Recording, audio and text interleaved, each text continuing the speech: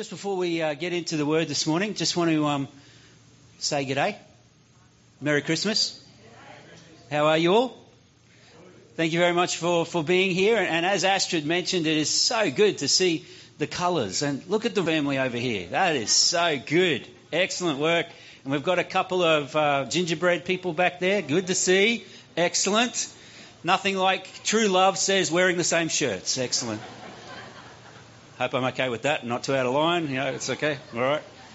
And the Johnsons, the three of us. Last year there were 6 of us at Christmas, so we've had a pretty tough year. We've only got half as many come back to Christmas. No commitment from the Johnsons. That's pretty sad. Or maybe it's because the Pukus have influenced the Johnsons, and that's why we're only down to 3. I don't know. But it's great to be here, great to have you with us. Now, again, just before I get into it, a quick show of hands. Who's got presents already today? Anyone got presents already? Look at all those presents already. Very good. Who's got a good present? Put up, who got a good present? Oh, good. Oh, that's you can't get any straighter. All right. Come on, I got to know. What was this present? Some what?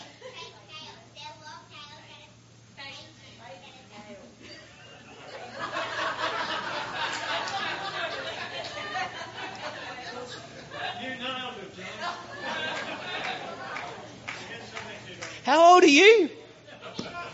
21. Wow.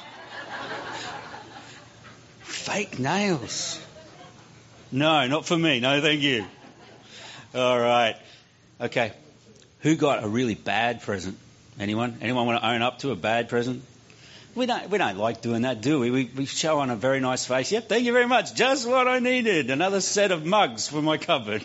Excellent. But hey, all presents are given that we might have joy. Make sense? They're not just given as a throwaway line.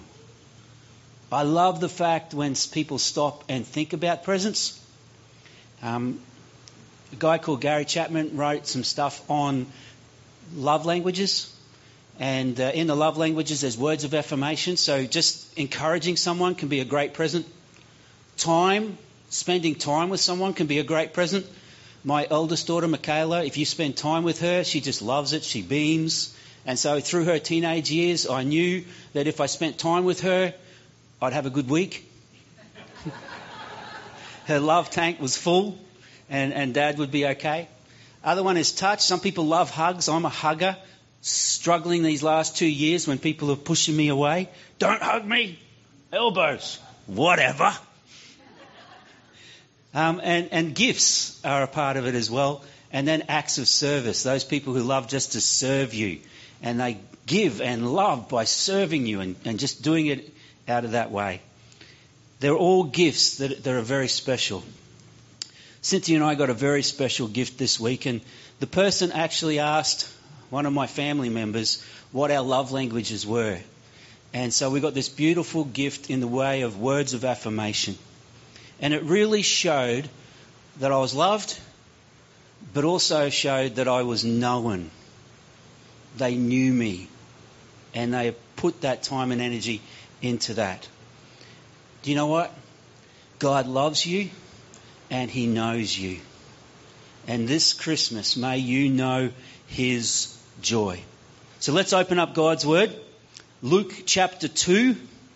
We've already read something that ties in very well with this. So Luke chapter 2. I'm going to read a big chunk of it. So it's Christmas Day, and I think that's all good that we can do that.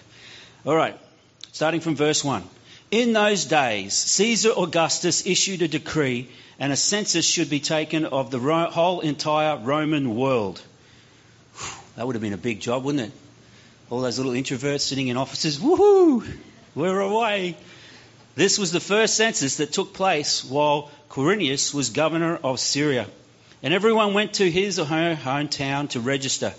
So Joseph also went up from the town of Nazareth in Galilee to Judea in Bethlehem, the town of David, where he belonged to the house and the line of David. He went there to register with Mary, who was pledged to be married to him and was expecting a child. While they were there, the time came for the baby to be born, and she gave birth to her firstborn, a son. She wrapped him in cloths and placed him in a manger because there was no room for them in the inn. And there were shepherds living out in the fields nearby, keeping watch over their flocks at night. An angel of the Lord appeared to them, and the glory of the Lord shone around them, and they were terrified. Just another day. Really? The angels appeared. The glory of the Lord shone around them. That was a significant night for them, don't you think? Just sitting out there doing what they always do, looking after the sheep, the dumb sheep, the silly sheep. They don't even know where to eat if we don't tell them what to do. Here it is, all of a sudden, they get this. And the angel says straight away, something that makes perfect sense to me if I ever got to have this experience. Do not be afraid. I bring you good news of great joy that will be for all the people. Today in the town of David, a Saviour has been born to you. He is the Christ, the Lord. This will be a sign to you, and you will find a baby wrapped in cloths and lying in a manger. Suddenly a great company of heavenly angels appeared with them, praising God and saying, Glory to God in the highest, and on earth peace to men who on them his favour rests. Do I hear an amen or a yoo-hoo? Thank you, Dan. God's word is certainly strong. God loves you and he sent his son that you might have joy, and even choreographed it into the skies with angels singing and proclaiming. He even got the prophets of old to talk about the joy that would come into the world because God loves you and he knows you. How does he know you? Well, he knew that you needed a saviour. He knew that you would need rescuing. He knew you would need help and support to be able to enter back into his presence, because our nature was to push him away. Our nature is to push him away. And he was doing everything he can to bring us back, to bring me back into that relationship where I can know his joy. He loves us and he wants to show us this. In the last 6 months, I'm going to say this statement, and some of you will give me the biggest eye roll ever. In the last 6 months, I have discovered that I am a rescuer. Most of you are going, oh, duh, knew that ages ago. God is the greatest rescuer. He does everything to rescue us from sin, from ourselves, from our culture. He wants to be involved in our lives, and he wants us to bring this joy. He wants us not just to know about joy in a word, but he wants us to experience this joy. Just as he says to us in Philippians chapter 4, verse 4, rejoice in the Lord always. Always. Not when you're having a good day, not when you get every green light and green light arrow, but rejoice in the Lord always. It's a faith statement. It's a life statement. It's something to take on and go, no, I'm going to rejoice in my God, because my God is always good. He's always faithful, and he's always with me. Dallas Willard, some of you have heard of this guy. He's a great writer on discipleship and being in the presence of God, not just doing for God, but being in the presence of God. And he said, God is the most joyous being in the universe. The most joyous being in the universe. One of our prayers at Kiwana Life is that God would come and fill us anew each and every day. We would be filled with the Holy Spirit, filled with God. And if God is the most joyous being in the whole universe, then when we pray that prayer, when we put our hand up and say, God, fill us with your very presence, one of the things we're asking for, as we heard last night, was love. Today, filled with his joy. His joy.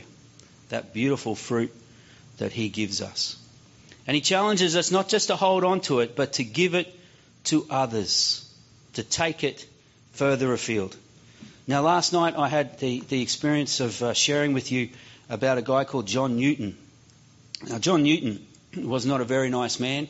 He'd had a bit of a tough upbringing, and things didn't go well for him, and he ended up taking a wrong track deliberately as a sailor. And as I shared last night, sailors back in the 1700s were known to have a really foul mouth.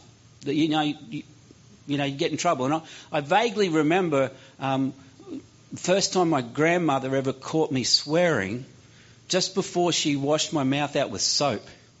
Anyone else had that experience? Come on, I'm not the only one, sure. Oh, Dan, you got it. Wow. washed my mouth out with soap was, you are not to have the mouth of a sailor. And I went, oh, okay. So when I read about John Newton, he had a foul mouth.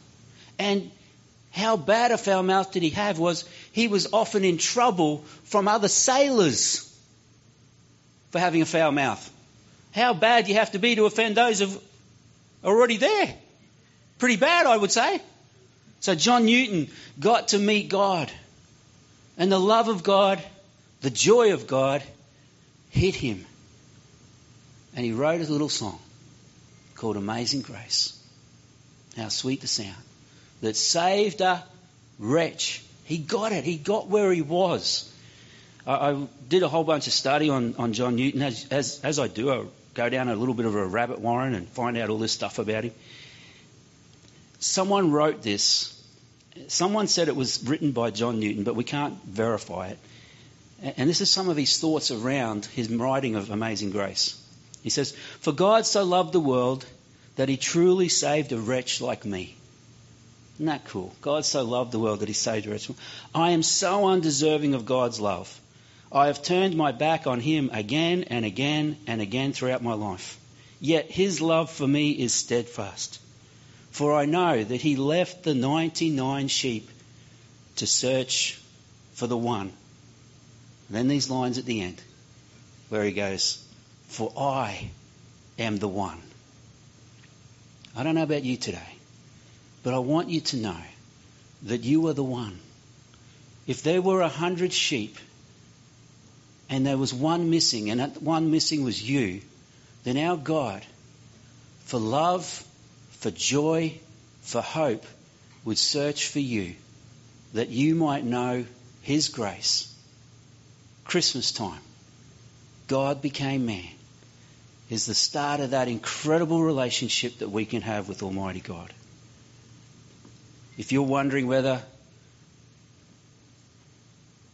that's for you, then I pray that you will pray this prayer with me, and that you will know that the love of God and the joy of God is yours this day and every day.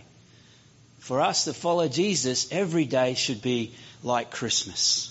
The reminder that God loves us and he came to earth to live a life, to be that example, and then to die on the cross and rise again that we might know forgiveness, the empowering of the Holy Spirit, and the love of God. Let's pray. Father God, I want to thank you for your gift of joy. I want to thank you for Jesus, who is that joy that can be in and through our lives. I want to pray, Lord God, that for those that may be struggling at this time, and this is a tough time. Already this morning, Father, I've got some text messages from folks that I've walked with in this last month, and today is indeed a tough day. And I just lift them before you right now. But those here that may be having a tough day, I lift us before you. And I ask, Lord God, that you would minister to us and that you would overwhelm us with your love and your joy.